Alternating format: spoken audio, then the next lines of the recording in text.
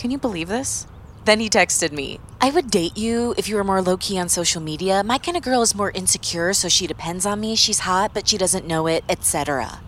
What the actual fuck? If he keeps this up, he's gonna wind up on She Rates Dogs. Hi, I'm Michaela Oakland. And I'm Matt George. And we're super excited to announce She Rates Dogs, the podcast. With She Rates Dogs, the dogs are your exes. For the past year and a half, the SRD Twitter account has focused on the female experience in dating and shared many of the uncomfortable, everyday interactions that hundreds of thousands of women who follow my page have sent in and encountered online and in real life. Now we're using this podcast to dive into deeper discussions, advice, and our own personal anecdotes.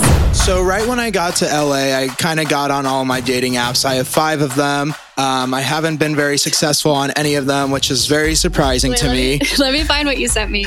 He texted me the second he got in saying, I've noticed something while swiping on Tinder. I'm an 8 in Missouri, a 4 in Arizona, and I'm a sewer rat in LA. So Michaela asked me to co-host this podcast because together we bring a lot of different perspectives to the table. For example, Michaela likes men who are successful and good looking, while I can give insight about what it's like to date men who are the opposite of successful and the opposite of good looking.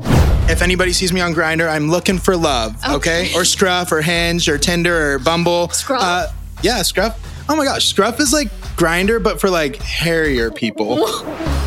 The main reason I chose to do this with Matt was actually because he's a great example of what not to do. We'll have a lot of new and creative ways to bring humor into serious topics while focusing on different overall themes each week. Some of the segments we'll be doing on this podcast will include making your elderly grandparents read the disgusting DMs women get, breaking down important social issues, and helping the world collectively feel better about itself. I've talked to girls about this all the time, and they're always like, it's so weird, but guys, when they're drunk, will like pee the bed a lot. We'll also be talking about trending topics and current events with the occasional help of friends from the internet coming on as guests. Woo! We can't wait to start getting into all the topics we have planned for the show, like red flags, sexuality, the negative aspects of social media, and some of the worst dating bios out there.